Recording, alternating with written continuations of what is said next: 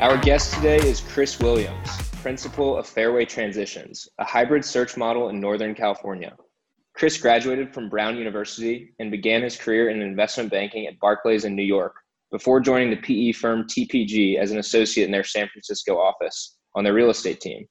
He earned his MBA from Stanford, and this past year, Chris launched Fairway Transitions to find, acquire, and run a lower middle market business for decades to come. I've been fortunate to have had several conversations with Chris over the last few months, and he's one of those people that I would buy stock in if I could. Based on his optimistic outlook and track record to date, there's no doubt he'll be extremely successful in his future endeavors, and I look forward to following along in his journey. Chris, thank you so much for joining us, and welcome to the Circle of Competence. Awesome. Victor, Benton, thanks for having me. Appreciate the invite. Victor, it's been fun getting to know you a little bit over the last year, and I'd say look, based on a lot of the other guests you have, I'm light on the accomplishments and look forward to hopefully, in 10 years having some of the accomplishments that your other guests have executed on my end as well. But I appreciate being here. Likewise, man. I got to live up to the expectations that your other guests have set out there. No worries, and I don't doubt that you will. But the feeling is mutual, and I've enjoyed getting to know you as well. There's a lot of different reasons I wanted to have you on this episode. First and foremost, it's just that, we're really interested in entrepreneurship and investing. And when you think about entrepreneurship, there's kind of two ways to be an entrepreneur. There's buying a business or building a business from scratch. And when you look at the buying side of that equation, search and searching for a business is like the most popular, most common way to do that. And so, you're someone that I look to as knowing a lot about the different options for search and someone that's in the middle of doing it. So I think this will be really interesting. But before we jump into like an overview of search, given that you're in the middle of everything right now, I'd love to know just how are you doing today? Yeah. Today I am, I think like every day in search, a little bit, there's mixed emotions, mixed thoughts that you have. I actually just got off a call. So the context right now, I am spending most of my time working on a transaction. And honestly, that's the much more exciting part of search than the, pure process where you're much more on the sourcing end, where you're putting together lists of companies or taking quick looks at, a deal from a broker. Like when you've actually got quote unquote a fish on the hook, a business that hopefully I'm acquiring in the next 2, 3, 4 months, you start to envision yourself in the seat. So that's more exciting. So that's the good part of the mind. And then I just got off a call with somebody right now though, and we were talking about the business. He's in the industry and he was like, look, man, I think you're overpaying by 20, 30%. And so that's a little bit of the deflator. And I think that's pretty indicative of what every day in search can be. Is there's highs, there's things you hear or things that will happen that are deflating. And the reality is like you end up hearing or, things from a ton of different people during your search, and everybody has different opinions. There's never a deal or a seller or, a phone call that's perfect. And in my mind, that's one thing I'm really learning, which is like, you got to process all that information for yourself and you got to make the decision yourself ultimately. And like, I've got more data on this business than that guy who just told me it was 20 to 30% overpriced, but he's also in the industry. So maybe it is overpriced. And like, what am I going to do with that information? And at the end of the day, that's kind of the whole, I don't like to call myself or consider myself quote unquote a big entrepreneur, but that is the entrepreneurial aspect here, which is like, we're making decisions for ourselves at the end of the day. And so that was a little bit of a long answer to how I'm doing today, but just kind of that's sort of day in the life example in real time. No, it was a great answer and super insightful. I'm looking forward to diving into the potential acquisition later on in the conversation. I think just to back it up a little bit now, would love to give the listeners an overview of kind of your background and your interest in search and where that came from. Yeah. So, I mean, look, I have a pretty traditional background I would say at least to the traditional funded search ecosystem, which is I went to undergrad. I studied applied math in undergrad. I spent a year at a law firm, thought I wanted to be a lawyer, didn't love that experience because I felt like candidly, I like the quantitative side of my brain more than the reading side of the brain, which is what I think a lot of junior legal work is. So that quickly led me towards investment banking, very popular path coming out of college. They've got a really powerful recruiting machine, and they do a good job. And so I went down that path quickly. From there, decided I wanted to get more on the action side of things, and actually producing results. And that often is the direct investing relative to the financial advisory, which is what investment banking is at its core. And so I went down the private equity path. And then basically I had a decision after 3 years in PE of like, hey, do I want to stay and keep doing this, or do I want to try to go to business school? And it really came down to two things for me, which was, I didn't have full conviction of what I wanted to do with my career. So I thought it would be really powerful to go to business school and see a ton of different options. And maybe I would come back to private equity, or maybe I would find something much more compelling, and that's where I am now. But also I think there's a lot of good personal learning I did at business school, and I thought going through the application process that I would benefit from that. And I think that was the result. So that was sort of what took me to business school. I'd never heard of search funds until I got to business school at Stanford. They're, really popular, maybe just behind sort of doing a sexy Silicon Valley startup in terms of things that get attention on campus. Maybe that's a bit overstated. Maybe they're popular in my ecosystem, but I came to business school with an eye towards operating, because when I got most energized in my PE job was the few times here or there where I sort of spent time inside a portfolio company. And so I came in knowing I was going to focus on what are opportunities for me to get into operating a business, not just investing in them. And so when I discovered search, it pretty quickly resonated with me, from the opportunity to be on the ground in the weeds of a business really, really quickly at a leadership role. And I basically spent my whole 2 years at Stanford from a career perspective exploring search. I interned at a search acquired business during my summer, and then spent second year trying to figure out what was the right way for me to go execute in a search ecosystem. So you got to Stanford and you kind of found out about this career path of search. Yep. There's obviously a few different ways to peel the onion there, or skin the cat, if you will, with search. So let's talk through what those different options are, and then we'll work our way down to the model that you ultimately decided to go with.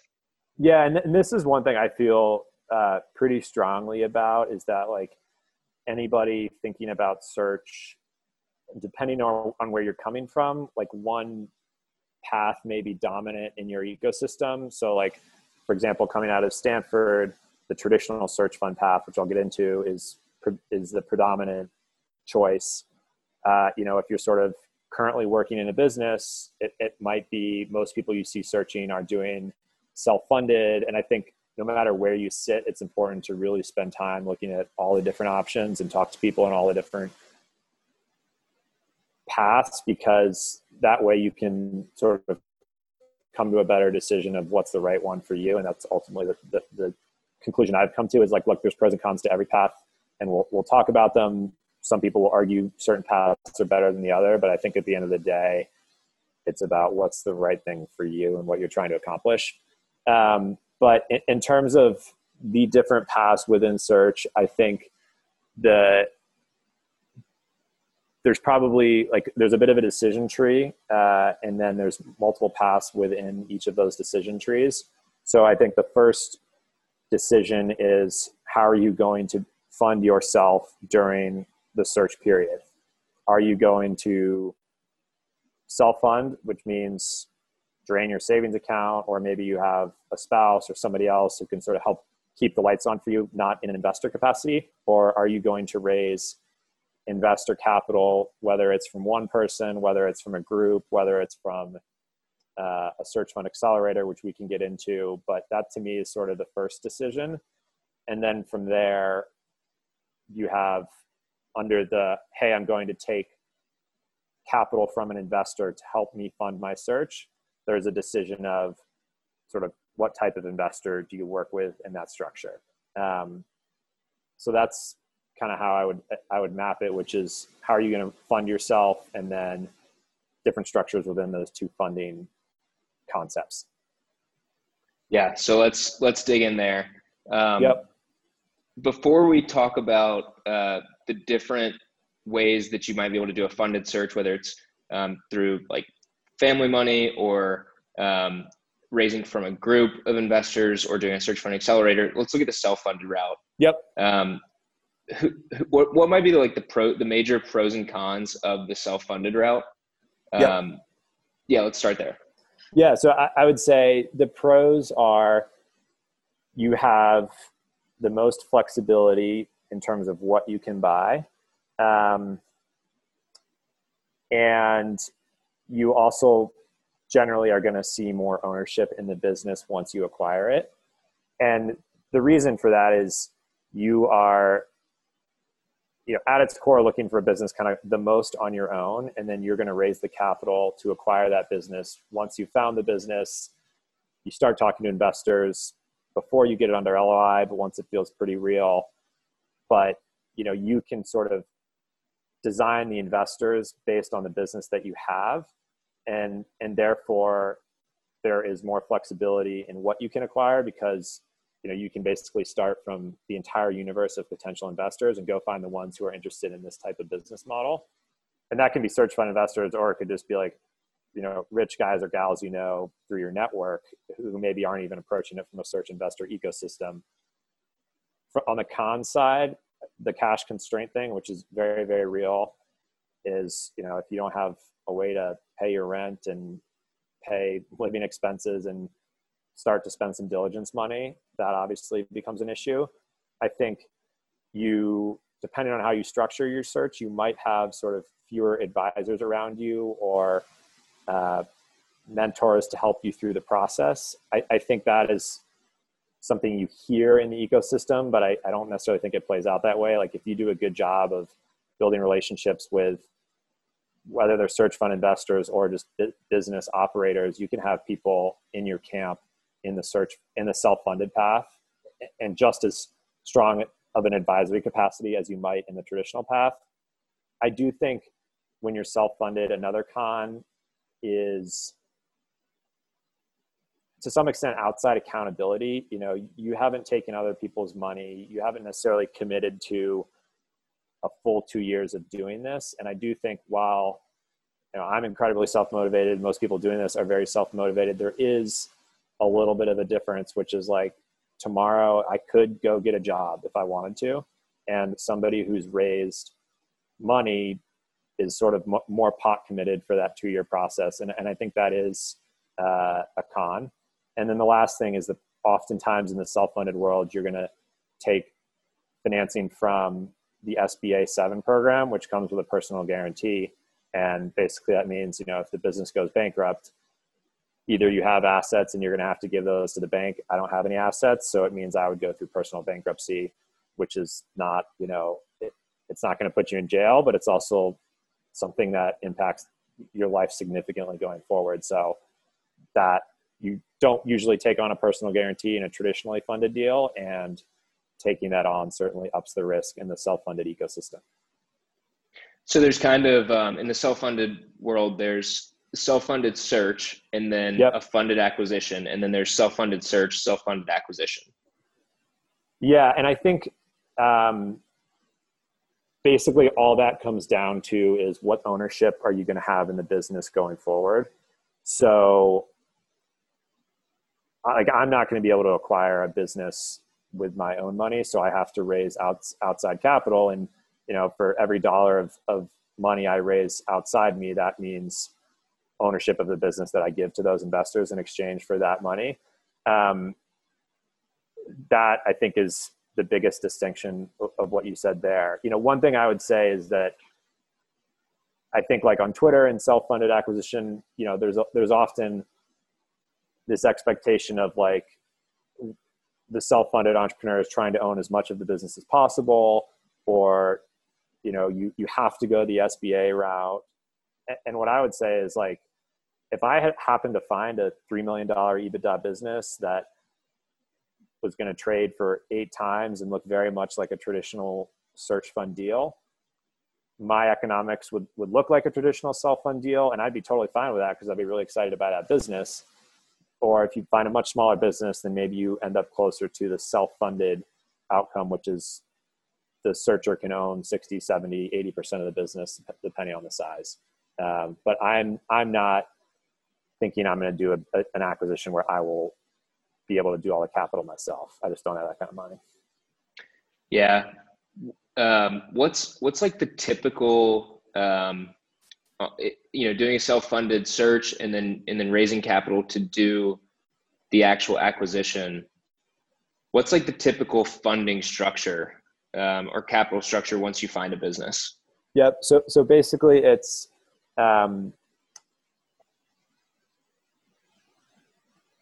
I would say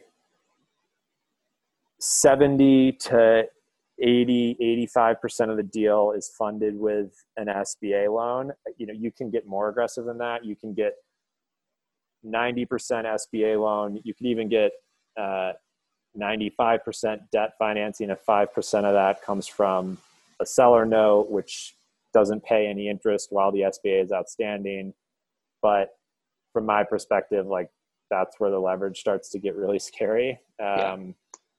And so, but there, like, this is a highly leveraged, if you're using the SBA program, buyout structure. And part of the reason for that is it's a 10-year amortization, sort of 5 to 6% loan. So even though you're using a lot of leverage, it's not necessarily a ton of cash burden. I mean, it's significant, but it's not, it's usually your EBITDA or sort of seller earnings will be 1.5 times, maybe 1.4 if you get aggressive, what your annual interest and principal payment will be to the bank. So you do have a little bit of room. It's not a ton, but you have some.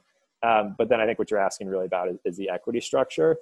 And usually the way you think about it is you're going to raise outside equity. Those investors get a preferred return, usually 8, 10, 12%. You can pay that out on a yearly basis, or you can compound it. Maybe you don't actually have to compound it, but it just rolls every year and you're not actually paying it. Like, that's negotiation. And then importantly, they get a step up on their percentage of the business that they funded. So let's say you bring in 75% of the business is funded through debt from the SBA, and you bring in 25% of the business from outside equity. You would have to give a step up to those investors. So they might own 40% of the business in common equity. So you step up, so to speak, their 25% of the purchase price into a higher percentage of common equity ownership. The one piece we haven't talked about here is sometimes there will be a seller note. So the seller will also basically become a mini bank and give some additional leverage on top of the SBA. And so, that can reduce the outside equity that you will need to raise. And I would say just the way you size the step up on those common equity investors is basically you're building a financial model, and based on the business and the growth you think you can achieve, et cetera, there's kind of a gross return profile of the business. And then you have to size really that step up to the investors so that they hit their desired returns. Got it. So let's say you have like 80% SBA loan. Yep. 20% outside capital. So Yep. then that 20%, they're getting a step up. Yep. And then how does it work as you pay down debt? Are they like basically like earning more equity?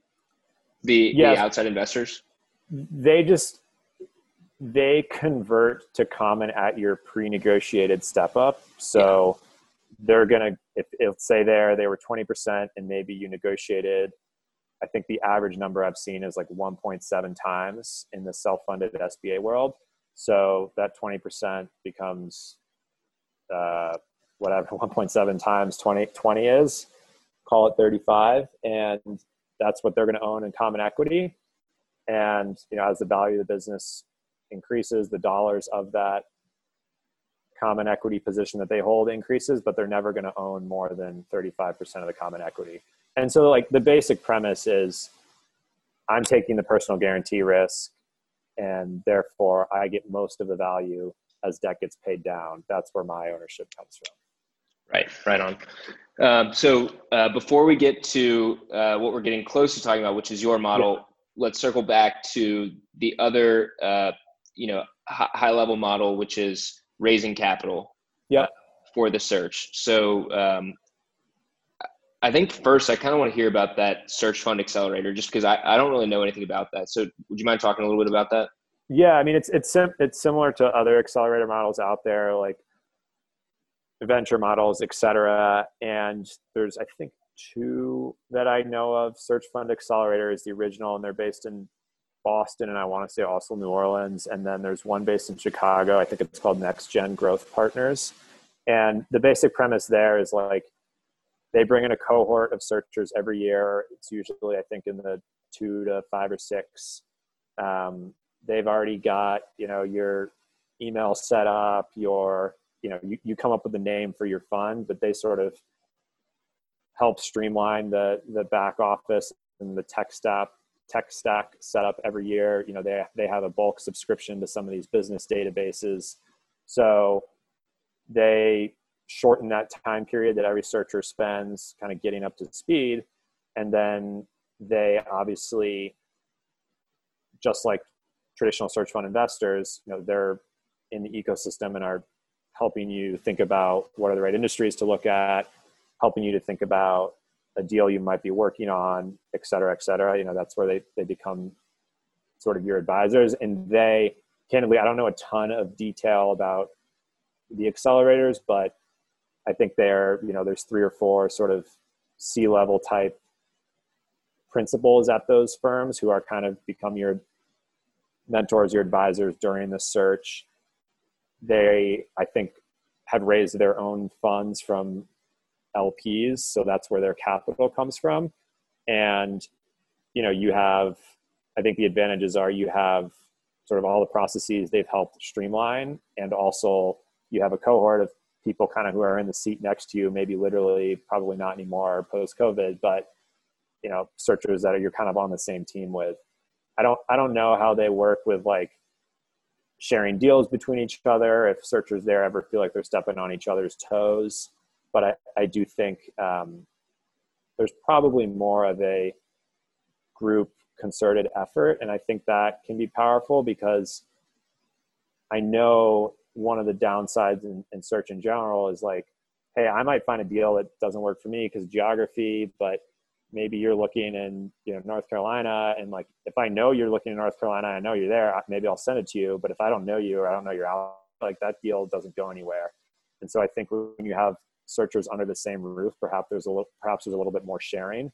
And I think that's a miss in the general ecosystem right now, which is like people just, it's really hard from an incentives, et cetera, to have any deals passing on between each other, but there's an opportunity. So that's the basic accelerator model. I think the downside is, you basically work for a firm or a group of investors who are those C-level people I described. And that just means there's a little bit of single or several people decision maker risk. Like if the accelerator decides it doesn't want to do your deal, it becomes a lot harder for you to get that deal done if you can at all. So you just increase the likelihood that you find a business you want to buy that you can't buy because the investors won't support it. Yeah. And then let's talk a little bit about the just very traditional search model, and then maybe compare that with the search fund accelerator model. Totally. So the traditional model is, really popular at Stanford, which is where I came from. And so probably the one I have the most familiarity with, and sort of these other ones I've learned more about later in my search process. But the basic structure there is, look, and the model has worked really, really well for a long time. And I think the fact that I'm not doing it, by the way, isn't that I don't think it's a good model. It's just that it wasn't necessarily the best fit for me in some of my circumstances.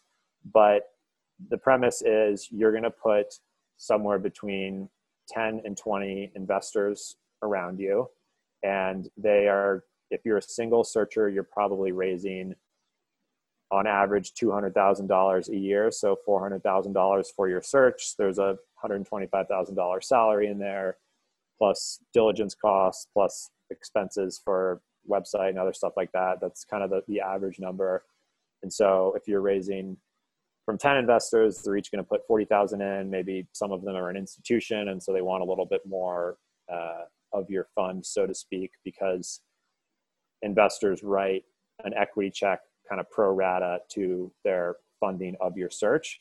But basically, you bring in a group of investors, and they fund you for 2 years, and then you're out looking for a business to acquire. And the cadence, I think, is if you have 10 or 15 investors, there's probably a couple that you end up either out of the gate or over time navigating closer to, and you talk to maybe every other week. And then there's some that maybe you talk to once a quarter or once a month or once every other month. So there's a range, and I think in the relationships that you develop in your cap table, and you're expected to send out at a minimum quarterly updates. I think people sometimes send more frequent updates. And then, once you find a deal that you're working on, you're talking to all your investors about it. You are going to first go to them to try and raise the capital. And generally, I don't know what the stats are, but I don't think every investor always commits to that deal. They're not required to, they just have the right to look at it. And I would say, if you can't get the deal funded from the investors you put around you, that's generally a bad sign, and therefore becomes harder to get the deal funded if the group you put around you won't do it.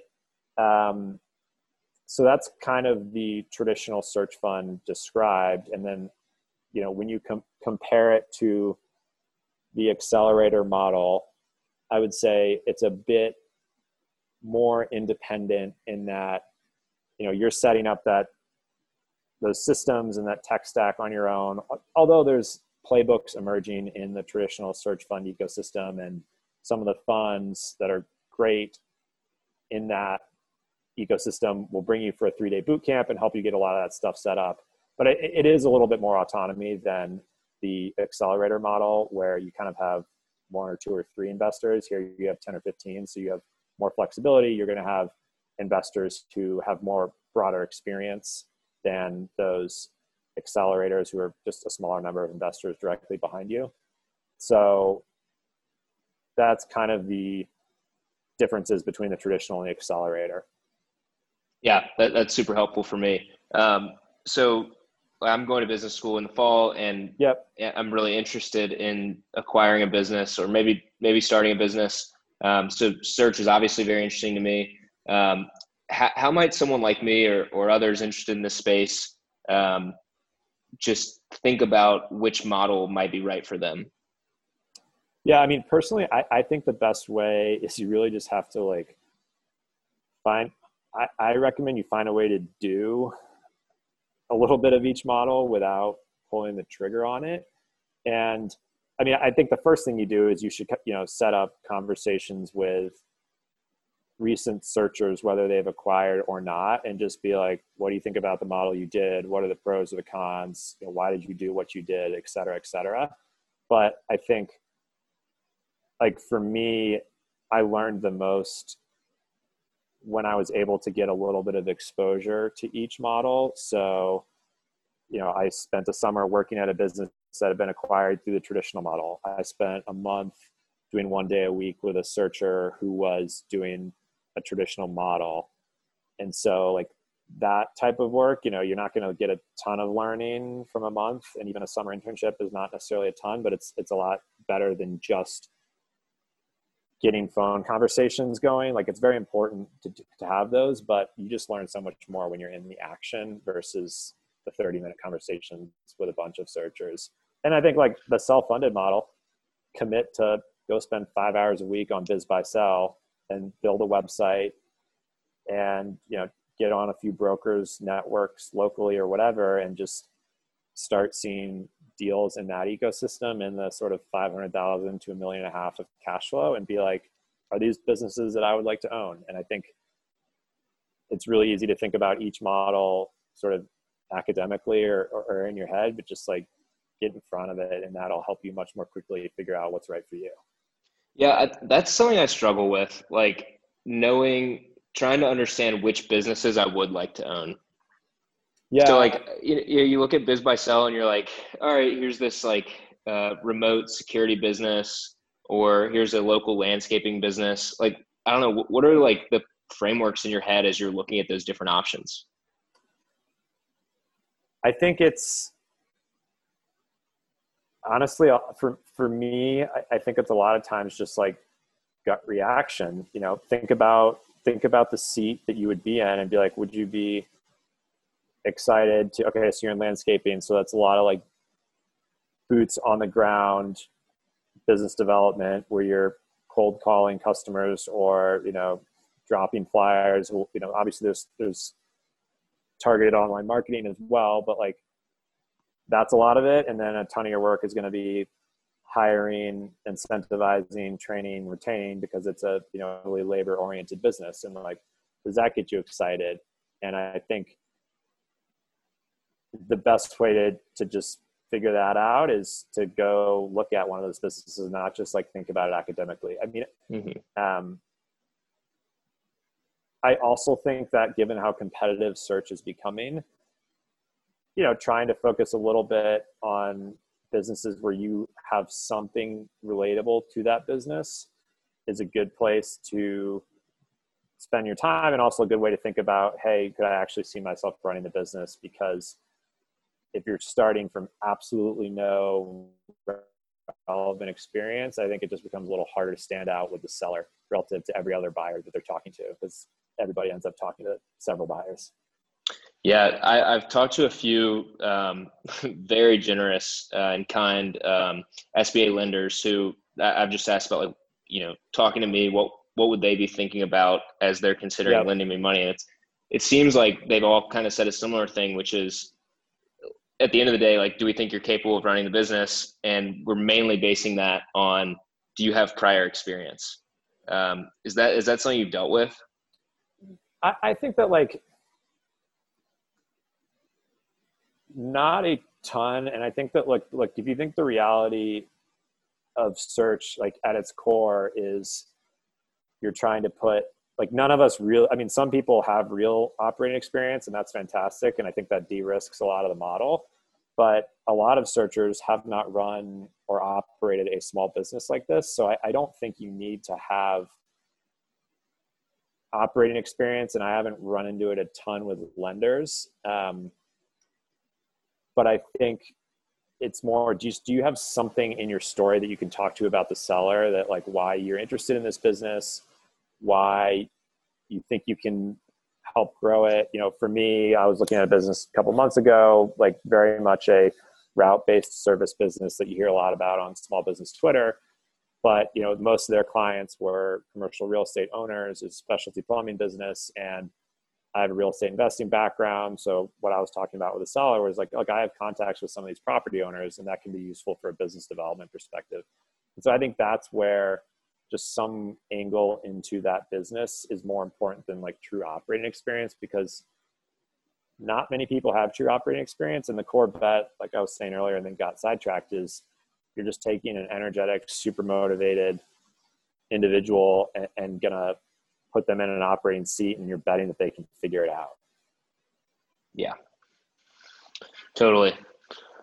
Well, that's comforting, because I don't have. I mean, don't have look, operating like experience. I don't have any, and I'm like, sure, do I have leadership experience? You know, here and there. You don't get a ton of leadership experience in investment banking and private equity. I've, you know, things in college, whatever, but I'm basically betting on myself that I'm going to bring a bunch of energy. I'm going to try and take an angle of leadership through doing the dirty work myself and sort of earning respect that way, versus trying to come in and claim respect. But I'm just basically betting on myself without any true proof points on running a business, because I don't have them. Yeah. I think you said that you interned at a company who had been acquired via like a traditional search. Yep. What did you learn that summer working there? Yeah, I mean, I think the most important thing for me was it was just a gut check of like, could I see myself in the seat? And I think it reinforced what everybody kind of already knows in this ecosystem, which is at the end of the day, the CEO seat is really about, can you hire and motivate well? You know, like this, there's certainly some things the CEO was working on himself, but like the most important stuff we spent time with as interns, there were two of us helping him on, was his people plan.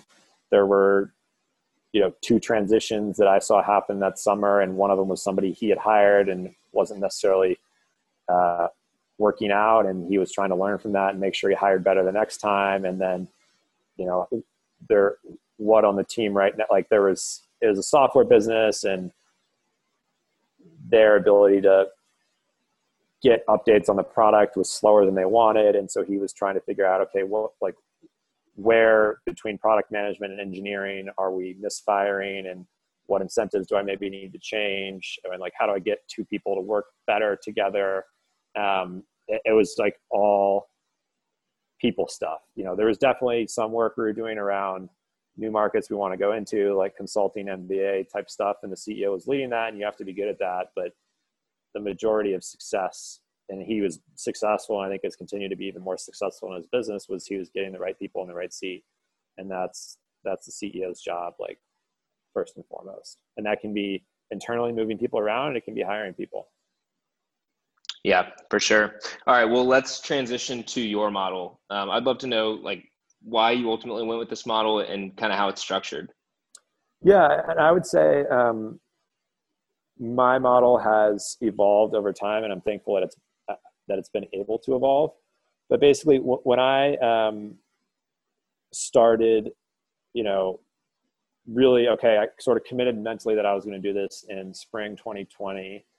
And then it was, okay, what's the right way for me to execute this?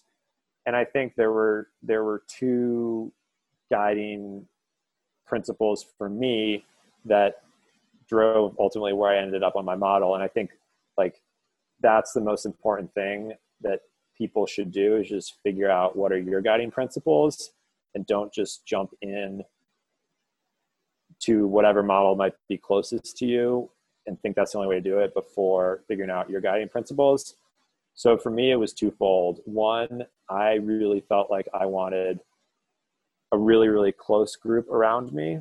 And I wanted it to be a much higher cadence of communication with my advisors, mentors, backers, investors, like whatever you want to call it. But regardless of which model you're in, you need to have people around you that you can talk to, that you can leverage their pattern recognition. And I felt like I wanted it to be a smaller number, that it could be, as a result, a much tighter relationship. And candidly, I was thinking that these investors know way more than I do about buying a business, about operating a business in this ecosystem. They have way more pattern recognition than I do. I'm kind of starting from scratch. So I thought by having a smaller group around me, perhaps I could get more of their attention and a little bit more mind share than having a bigger ecosystem. So that was one motivation for me. And then the second was geography. And I think that's like really important for everybody to think about seriously. And I got really good advice from one of my professors who I really look up to. And he basically was like, look, search is anything entrepreneurial. He had sort of done search is a grind. You're going to be way more up and down in your professional life than you have before. And so your personal life needs to be in a really, really good place, because you need that to balance a more difficult work environment than you've been used to. And so I took that to heart and basically realized I'd been in California for 5 years. My brother and his wife live in the Bay Area. They're having a kid. I have a serious girlfriend. She's from California. Her sister and brother-in-law live in California. They just had a kid. Like my life is out here, and I just wasn't going to sort of move it across the country, even for the best business in the world. And I think that like, I personally, like I spent a month in Birmingham. I grew up in DC. I've got family in Texas. Like I've kind of spent a lot of time in different parts of the country, and I love different parts of the country, and California has its pros and cons, but the reality is like my personal life is here, and that's a priority for me. And I want to keep that part of my life really stable and in a good place. And so that geographic dynamic is real. And if you're going to raise a traditional search fund, basically because you tend to need to look for bigger businesses, and as a result, you just sort of generally need to have a wider geographic scope. You can definitely do a geographic search with a search fund, but it's more regional. And those are the two guiding principles. And so basically what I actually set out to do was more of the holding company multiple acquisition structure, and then just sort of pivoted from that a little bit during my search in the fall. But what I started with was okay, I have a tight group of investors around me, candidly, two people. And the idea was, hey, let's spend the fall exploring industries at a deeper level than maybe the traditional search cadence. Like, hey, we're not going to start a lot of sourcing out of the gate. Let's spend a couple months just talking to people, doing more almost like hedge fund style research into industries. And the vision was, we're going to find a theme, or maybe even a level below that, like a really small niche that I'm going to commit to, as that's where I want to plant my flag, to go buy multiple businesses there over time. And the idea was, have a national search. I'm willing to travel for a year for the first business we buy, but pretty quickly have an eye to hiring a GM or hiring a CEO, so that I can sort of keep my life based out on the West Coast, and then look to do another acquisition in that ecosystem. And there's one model we didn't talk about, is sort of the permanent holding vehicle, multiple acquisition structure, which I actually think has a ton of benefits. And I still think I might end up in that on the long term. But basically what I realized over the fall was, there's no perfect industry, or I hadn't found it yet. Maybe I didn't go deep enough to find one, and it's very hard to find deals. And so when that's your model, you end up, my model, my concept had been multiple acquisitions. When that's your model, you end up betting more on the ability to get multiple acquisitions done versus the ability to succeed as an operator. And I felt like it's really competitive out there. Betting on my ability to get multiple deals done isn't the bet I want to take. I'd rather bet on my ability to find one deal and then operate that business really well and grow it. And so the vision of like finding one industry just started to feel a little bit like cart before the horse to me, candidly. Of like, I sort of pivoted back towards just get in the searching seat and find the business, but just find a business that's going to work for me, which meant geographically more focused, sort of West Coast states. And I also, during that period, so I didn't intend to self-fund. I intended to self-fund for a couple months, and then we were going to pick our niche, raise capital around it, form sort of a fancy permanent equity vehicle, and go chase. And I just, over a couple months, was draining the savings that I have, not spending a ton of money right now, and was like, I'm comfortable with this, so I'm just going to keep doing that for a little bit. And so what my model ultimately evolved to is, I still have the same two search fund investors that I talk to on a weekly basis. I actually had dinner with one of them on Sunday. Like, they're my advisors, mentors. I plan to be in business with these two individuals for 20 plus years. We just sort of deferred the capital raised. I'm comfortable draining my savings for now. If I find a small business that I want to acquire via the SBA program, they're supportive of that. If I find a $2.5 million EBITDA, like traditional search fund deal, they're supportive of that. We probably would have to raise some money from some other investors at that scale.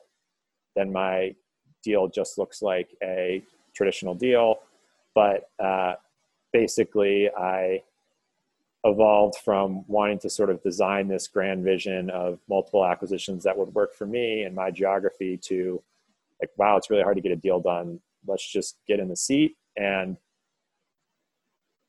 because I have a smaller geographic focus, not raising search capital and allowing myself to do an SBA deal gives me more confidence that I can find a deal for me, basically a smaller deal. Like when you have to be more focused from geography perspective, you need to be willing to look at smaller deals. Chris, it sounds like, from what I've heard from a lot of other either just ETA folks, that's a really common theme. So it's like if you really want, X industry, Y geography, Z size, you're kind of chasing a pipe dream.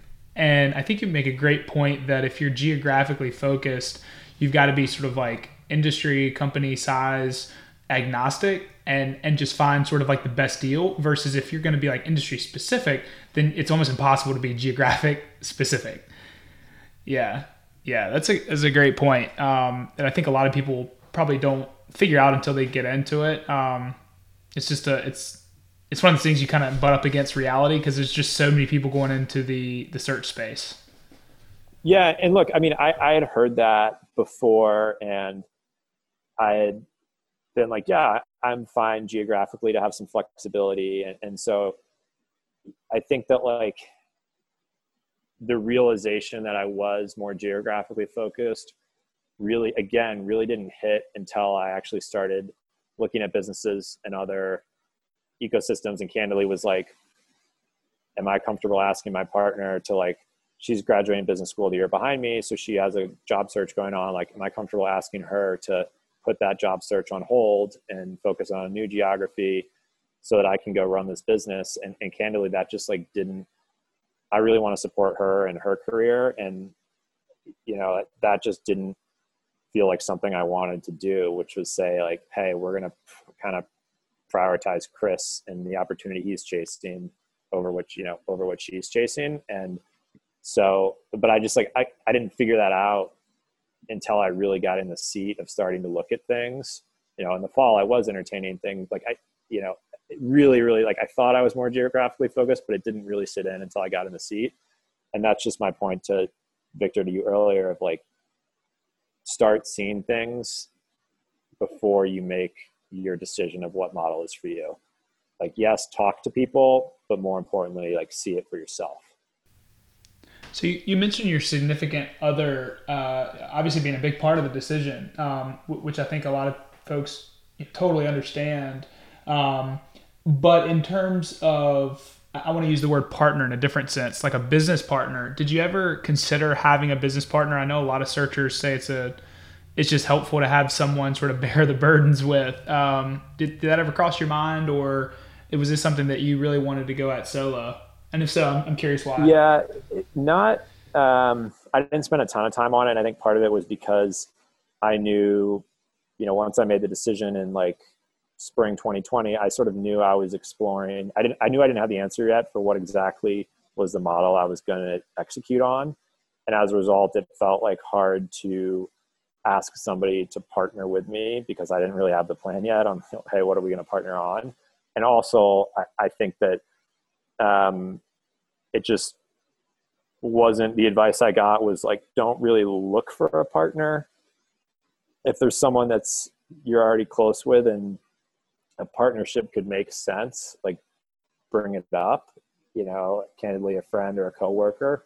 But absent that, it's just really hard to get the level of confidence in somebody as a partner ahead of time. And the downside of the partnership is like that you two don't work out. And that's, I think, more destructive than not having a partner. And so there's just kind of nobody that jumped out to me who I knew enough and was sort of in the same exploratory mindset as I was with search. And as a result, I didn't really chase it much.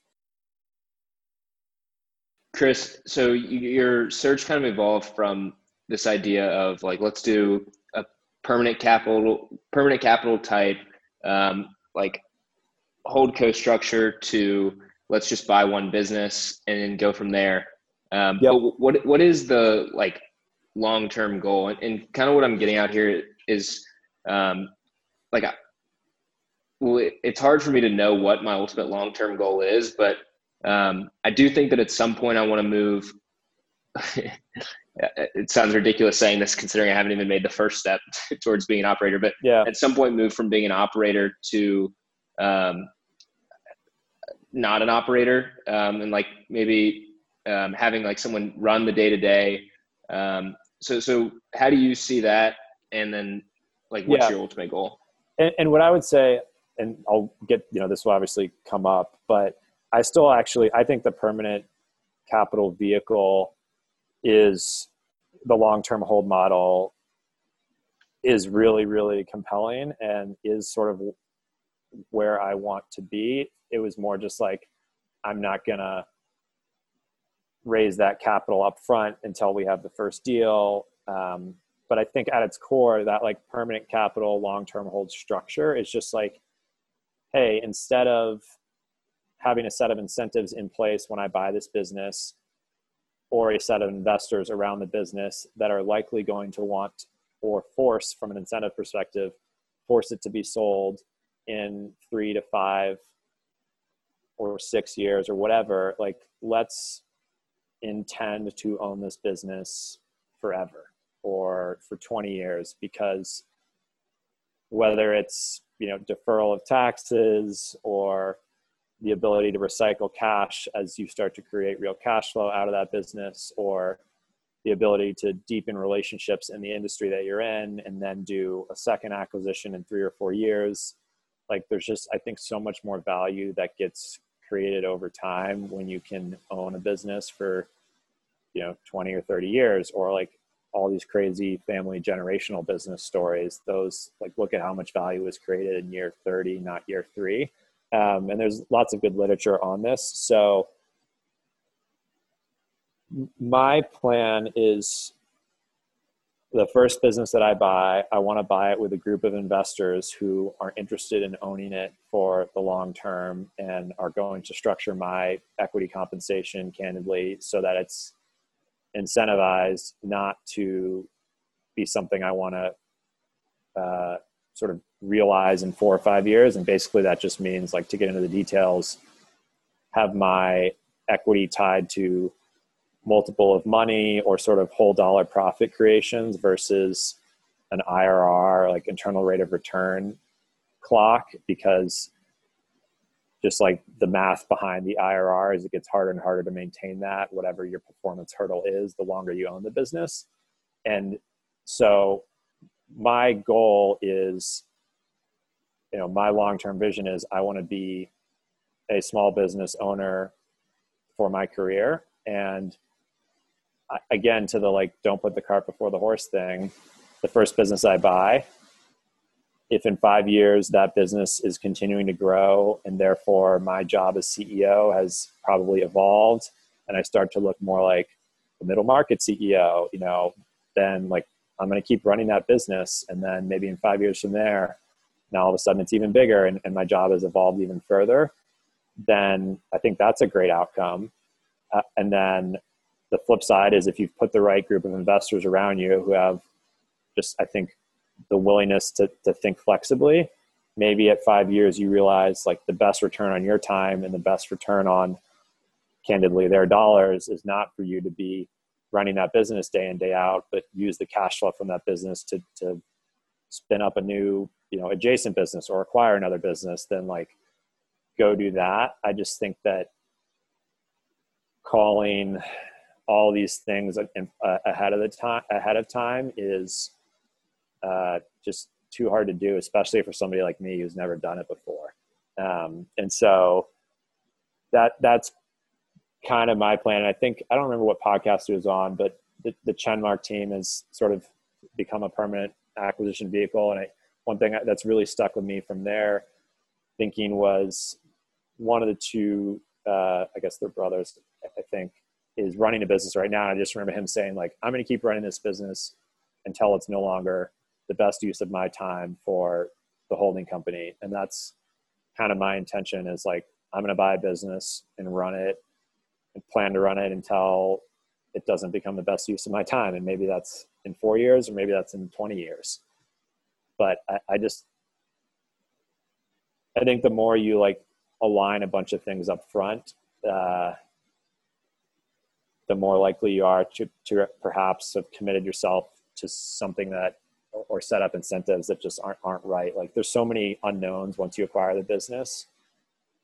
I'm shying away from predetermining a lot of things 5 years out. I think that's a good call. I think it's easy to play business as opposed to just like get in there and do something and then figure it out once you're there. Yeah. And the reality is like, I've never run a business. I've never, this is all so new to me. I'm going to be so far over my skis. Like, let's just focus on the first thing, which is acquiring, appropriately transitioning and protecting. First 6 months, you're focused on making sure revenue and cash flow doesn't go down, and then start growing it, and then sort of reevaluate for however many, be thinking every 6 months, evaluating what's the best use of my time. And I think the most important thing to enable that is just putting the right people behind you. So like what I really focus on is the investors I'm working with right now. It's like, hey, I plan to be in business with you for the next 20 years. I don't know what that looks like, but like we're going to do something together for the next 20 years because that's my career. Like I want this to be my career, and finding people who have that flexibility was important to me. Chris, I don't want to, we certainly don't want to soak up too much of your time, but we haven't hit on your acquisition yet. And I would love to, Victor, unless you've got any other questions, I'd love to maybe transition there. I do have just Victor, one quick question. Okay. So I'll admit that I'm not even like that familiar with these terms myself, but there's this like EOS framework or the book Traction, which talks about like a visionary personality and then an integrator personality. And it seems like you've kind of recognized in yourself that you want to be an operator, you want to be in there, like in the weeds, but you came from an investor, kind of a visionary, point of view before. Do you think that good searchers or good business owners have to be more of that integrator operator at the beginning at least? Or do you think that there's room for a visionary to acquire and run a business successfully? I actually think that you sort of have to be both. And, some of the not pushback advice I've gotten from one of my advisors right now on this business I'm looking at is like, great, you're doing, really good sort of diligence right now on the business today, but when you close on this business, you need to have your plan for what your top priorities are going to be for the first year or even the first couple of years. So I think it's a small business owner, I guess, at least with a growth mindset, needs to know where they want the business to go in the next 3 or 4 years. And then this is maybe where it's different from like the PE investor, which is like we had our 5-year plan and had it in a bunch of fancy slides and underwritten, but then you need to have that integrator personality to actually go pull it off, right? To go execute it. So I think you need to have, and I think that's where a lot of the value gets created in small business acquisitions, is actually having the 3 or 5 or vision, like however you want to describe it, use the EOS, BHAG, big, hairy, audacious goal. And then because I think sometimes small business owners aren't thinking that long-term. And so you bring that long-term perspective in, you're willing to invest cash, to go after that long-term growth goal. That's where the value is created alongside your ability to actually execute it. So I think you got to have both, right? You can't just be like, if I just come in and all I do is integrate and put out fires and hire marginally here and there, or spend an extra marketing dollar here or there, I'm not going to grow the business the way I want to. Thanks. Yeah, that's super helpful. Benton, you want to kind of transition to some more recent stuff? Yeah. So I would love to give you the floor just to sort of introduce your acquisition as deep or not so deep as you would like. And then I definitely want to get into your latest tweet. I think it was a couple weeks ago, so I think you've probably been super busy on this acquisition, on the working capital conversation. Super important, and I found it very relevant, and I was going through something a little bit similar. So I'd love to hear about your acquisition and how you found it, how you're looking to fund it, any other details that might be, interesting. Yeah, 100%. So it's an outsourced bookkeeping and accounting business. So it's, at its core, they have about 150 customers. Their job, their goal, their ethos is to manage the books of their small business clients. And some of their clients, that looks like relatively simple, candidly somewhat commoditized work, where I think there's more pricing pressure and more competition coming from, to some extent, Silicon Valley startups who are out there making a lot of headlines, but basically helping the local small business reconcile their transactions on a weekly basis. QuickBooks automates some of this, but then they have frontline bookkeepers at the company that, go in and confirm, yes, that was overtime hours booked versus, traditional hourly salary. So like the basic customer is, hey, we're maintaining your books for you and making sure you have a clean P&L for your taxes at the end of the year and you get a monthly report. But, that's sort of outsourced bookkeeping in a nutshell. Where this business is really concentrated is, I would say, one level up from that. So it's maintaining the monthly books, but then also putting the controller hat on, not the sort of outsourced CFO hat, which is another part of the market, but rather, hey, we're going to send you a monthly KPI report that talks to you about your accounts receivable and your accounts payable build up. And we're going to sort of help advise you, Mr. or Mrs. Business Owner, on what are some of the financial levers you might try to pull to run this business more efficiently or generate more cash. So it's a combination of outsourced bookkeeping, which is like, think about that as the foot in the door. That's the basic work that they're doing, but they're trying to differentiate themselves and add a little bit more value and therefore be a little bit less commoditized by actually giving controller level, I would say, advice to their small business clients. And so it's a couple $1 million of revenue, about $1 million of cash flow. And like I said, 150 clients or so. It's about 20 employees. The team is fully remote and has been since before COVID. And most of this industry is remote. And story on how I found the business in the seller is proprietary outreach. And sometimes I've been skeptical on that paying off, because it feels like a lot of times you're finding companies and building lists and reaching out to sellers and you never get anything back. But, this person I reached out to in the fall, actually, we had a couple of conversations then. He wasn't quite ready to sell, but also yet I wasn't really ready to buy yet. Candidly, a business at this scale, I was thinking more I was going to go buy, 50 employee business with a couple $1 million of cash flow. And then we talked again in January, and I was actually giving him some sort of business development advice. And he actually had an event in his family happen that sort of triggered his desire to spend more time with his family. And so he reached back out to me in about March. He had gotten some unsolicited bids from other potential buyers. And he reached back out to me and was like, hey, Chris, I know you're in this M&A world. What do you think about these bids? And I gave him my reaction, but also said, hey, let's have a conversation about, me buying this business, because now I was sort of more excited about a business at his scale. And we've been working on the transaction since then. How does your offer as a searcher compare to what private equity firms might be able to offer him? Yeah, and he got, I would say it's sorry, I don't know if you said they were private equity firms. No, yeah. So one is sort of like a family office backed. The other one is a little bit more of a venture backed business, but yeah, more institutional buyers. I would say what I've found is it is at the low range of what he thinks his business is worth, and what brokers are telling me his business is worth, and what brokers are telling him his business is worth.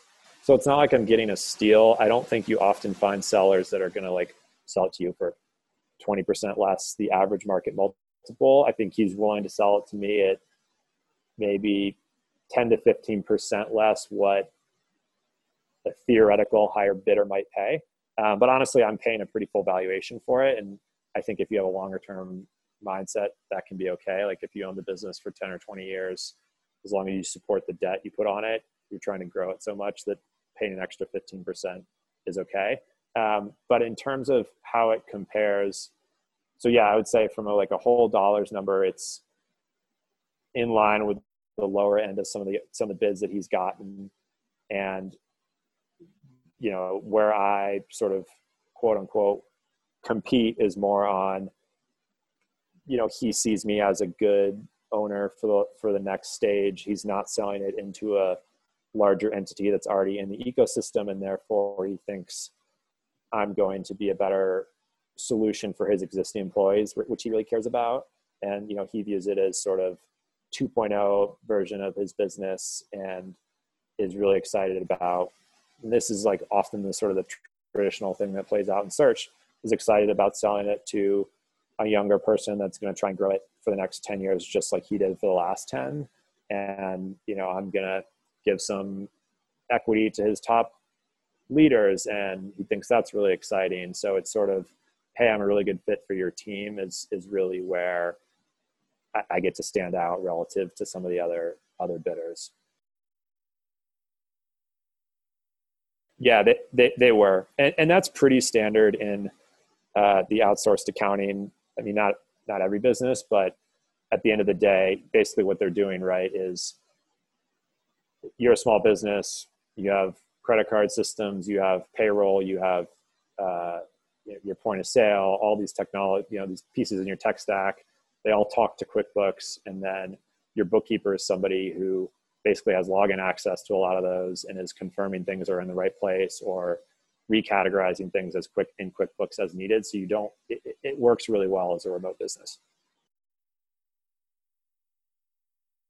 They're domestic, and that's, definitely a decision a CEO has to make over time, because there's a lot of international outsourcing going on in the industry. A lot of people are moving the basic frontline bookkeeping work to the Philippines in particular. And my goal for now is, to keep everything US based. And I think that's pretty critical to the long term here, which is, if our bet to be a little bit differentiated is that we're going to give you sort of controller level advice and higher touch point bookkeeping service, having that team in the US, I think, is really important. Right. Yeah. Sort of a more higher quality experience versus a commoditized type of mechanical Turk type of experience. Yeah. Now, are the bookkeepers the ones giving the potential, AP, AR sort of working capital advice, or would that be more of like some of the C-suite level folks? Who are these people? Are they like CPAs that are doing the books, or are they, not so much CPAs? And how does that work? It's a mix, yeah. So the org structure is, there's basically 15 what I would call frontline bookkeepers, and then there's 3 sort of mid-level managers who each manage a team. Think of them as a team lead, right? So who each manage a team of 4 to 5 bookkeepers. And for the most basic customers, the relationship often sits with a frontline bookkeeper. And for the higher dollar per week, this business gets weekly revenue. For the higher dollar per week customers where there's higher touch service, that customer relationship sits at the team lead level. And in terms of the employees, it's a mix.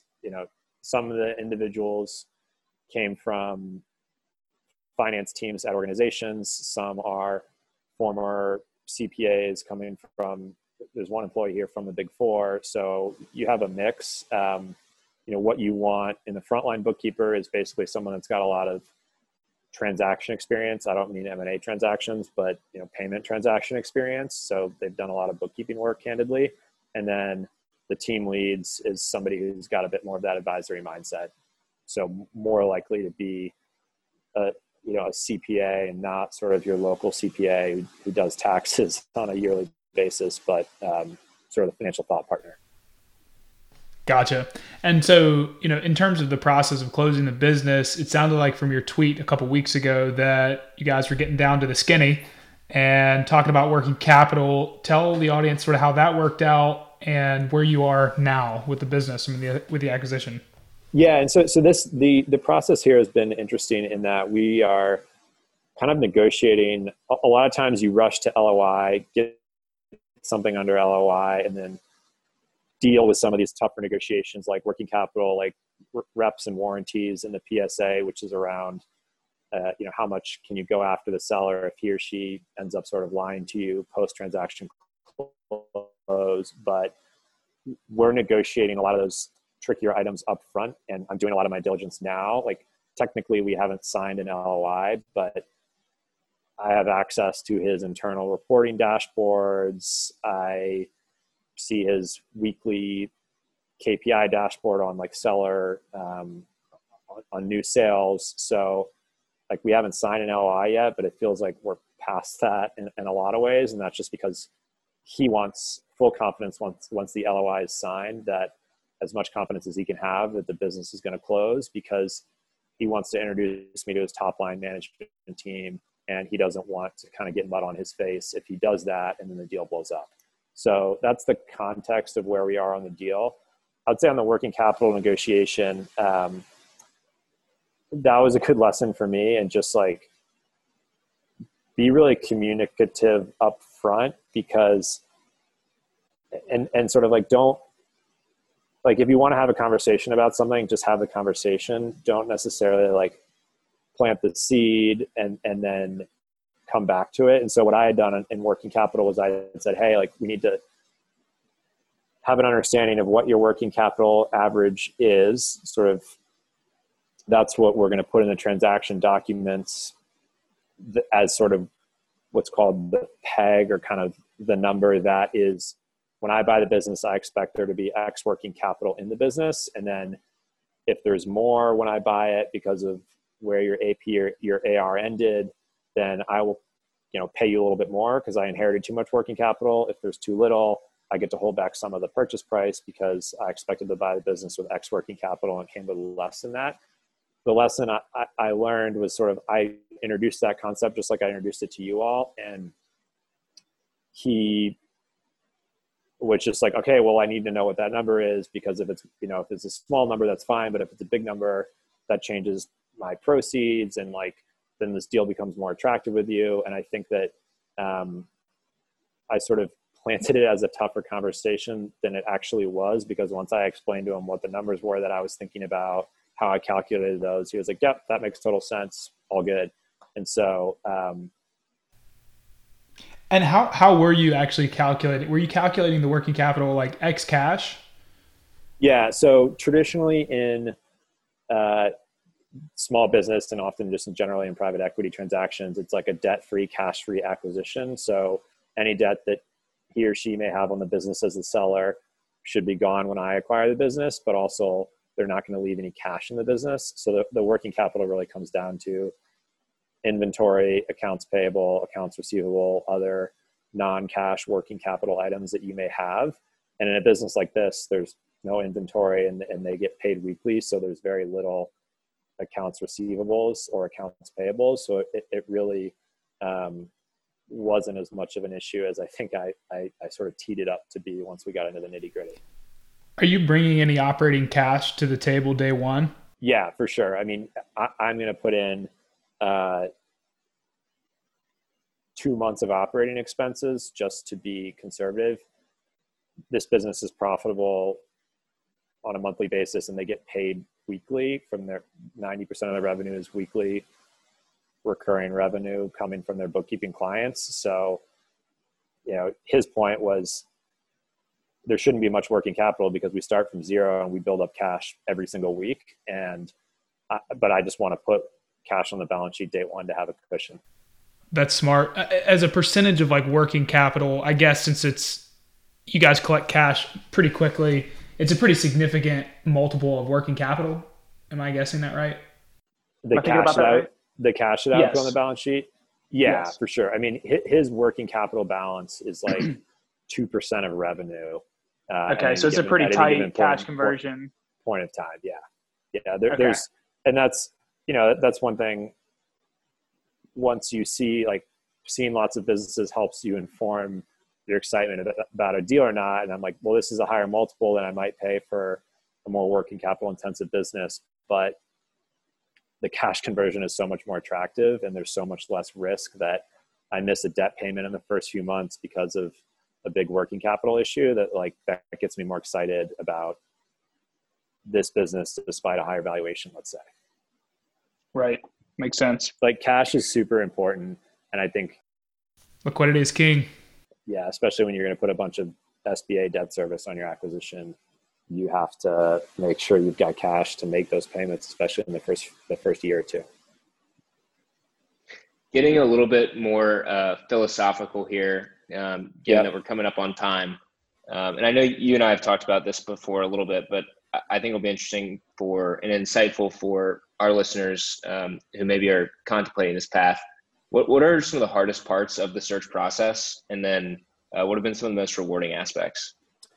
I think the hardest part for sure is not knowing if you're doing a good job.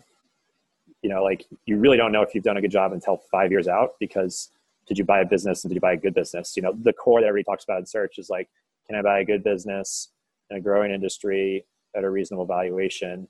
And you can be pretty confident about those things when you pull the trigger, but that's like really only going to prove out once you're in the weeds of the business for a couple of years.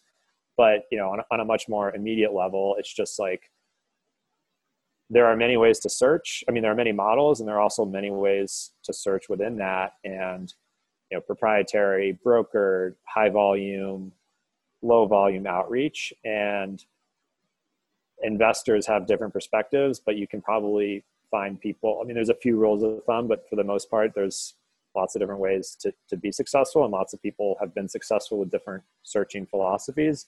And as a result, it's really hard to know, like, am I spending my time the right way or not? Like, I know whether or not I'm wasting time on a given day. That's pretty easy to figure out. But, was the time, like, is it high ROI time? And just not knowing that is tough.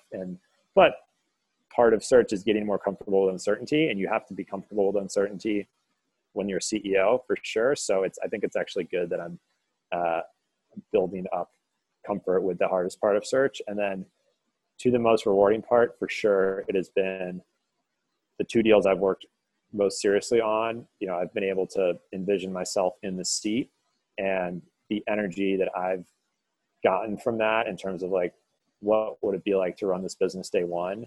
It's become so much clearer to me that I really want to be doing this, because that's just so exciting to me, and scary. But that, like, if it's not a little bit of both, then you're sort of not, I think, working on the right stuff. So that's my perspective on that. I love it. Before we get to our very final questions, is there anything that you're working on right now, or looking for audience help with, or anything you want to say to the audience? Yeah, I mean, I think certainly, because your audience, some of it may be in small business ownership, to the extent I'm always right now, because I'm working on an outsourced accounting business that serves small business customers, people who have thought about outsourcing their bookkeeping and accounting work, people who have done it, basically anyone who wants to do a customer interview, like, let me know. I'd love to talk to you about your experience.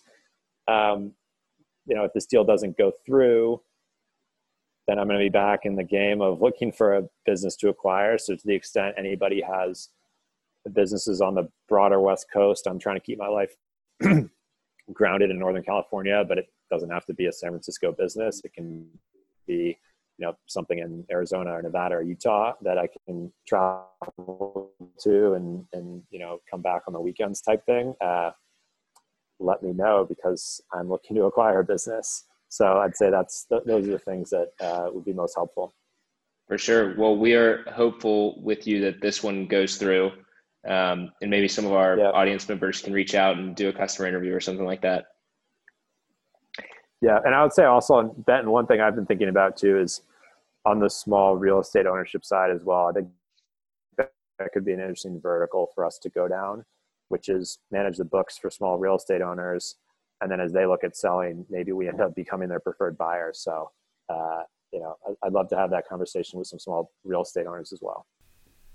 I think that could apply to many of the clients that you sit in a very interesting position, because you're managing their books. So it's obviously private information, but if you're a good owner and operator and a good guy and they build a relationship with you, who knows? Not just real estate wise. No, I think that's definitely part of the, I have to figure out how do you actually do that and who's going to run the business. I can't run 3 businesses at one time, whatever, but that's definitely an interesting way to ultimately be sourcing transactions, which is the hardest thing to do in the small business ecosystem. All right, Chris. Well, final questions for you that we ask all of our guests. Yep. What does doing business the right way mean to you? I think, I mean, I thought about this question just from the perspective as like hopefully a future owner. And so what would doing the business the right way for me be? And I think most importantly, it was and is being willing to and actually spending a little bit of time doing every job in the business, or even more specifically, like doing the ground level work in the business. Into this acquisition, like I want to take on some bookkeeping work. It's not going to be 100% of my time, but I think especially somebody in my position who's coming in with like a bunch of fancy things on their resume that are going to create skepticism, which they should, from people in the business. They're going to be, who is this person coming in? What do they think they know about running a business of this scale? And I need to prove myself to my team, not by coming in and saying, I'm the leader, listen to me, but rather like building credibility. You know, I've seen people on Twitter talk about, if you buy a route-based service business, like get in the truck, ride along. Be like, you know, Rich Jordan has a great story about like helping some plumber get to his Friday afternoon vacation that he had scheduled. And I really want to take on that type of work as a leader out of the gate. And I think finding a way to continue to do that as your business scales is really important to build credibility all the way down to the front line of your business. And that's how you build the credibility you need to ultimately motivate and lead, which is your job as an owner. So that, I mean, there's a lot of things that you want to do the right way, but I think doing the frontline work yourself to build credibility is really important. Yeah, I love that. It's almost like the ultimate quality of your work is only as good as the quality of, you know, the smallest thing that you're doing every day. Yep. Are there any personal habits that you're dedicated to that keep you physically or mentally fit, or just that you enjoy doing as a way to maybe unwind?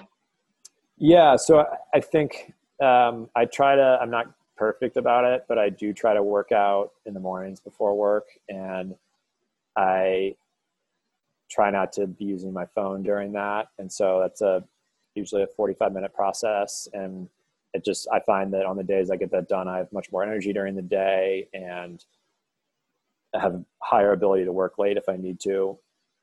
So that's probably, I have that, and I try to stretch at nights before I go to bed. And that's a good time to unwind too, with like just nothing else except, 10 minutes or so of that. And then in terms of like things that keep me focused outside of work, I grew up playing golf. I played competitively at different parts of my life, and I candidly still play a couple times a month, and it's playing for fun, but it's also playing with an eye towards getting better. And I still find tournaments here and there to play in. And I think having a place where you can focus outside of work is really, really healthy to allow you to continue to have focus for a long time in work. So I think it's like, for me, the hobby is golf, but I think for anybody, it's have a hobby or a passion that you're really fired up about, and that you can actually set goals in and like work towards. And maybe that's, art, or maybe it's ultra marathons, like whatever it might be. But I think having something that you can spend time on and dedicate mental energy to outside of work actually pays dividends inside of work. Totally. All right. What business hasn't been started yet but needs to be? Another way of asking this would be, if you could snap your fingers and solve one pain point, what would it be?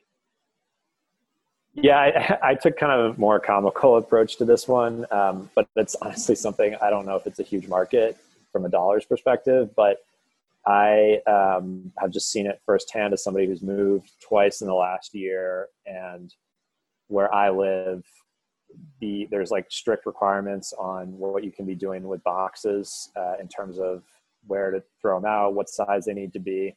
So me and my roommate actually spent a lot of time breaking down boxes and cutting them up into the right size, and then tying them together so that the recycling organization will pick them up when you put them on the street.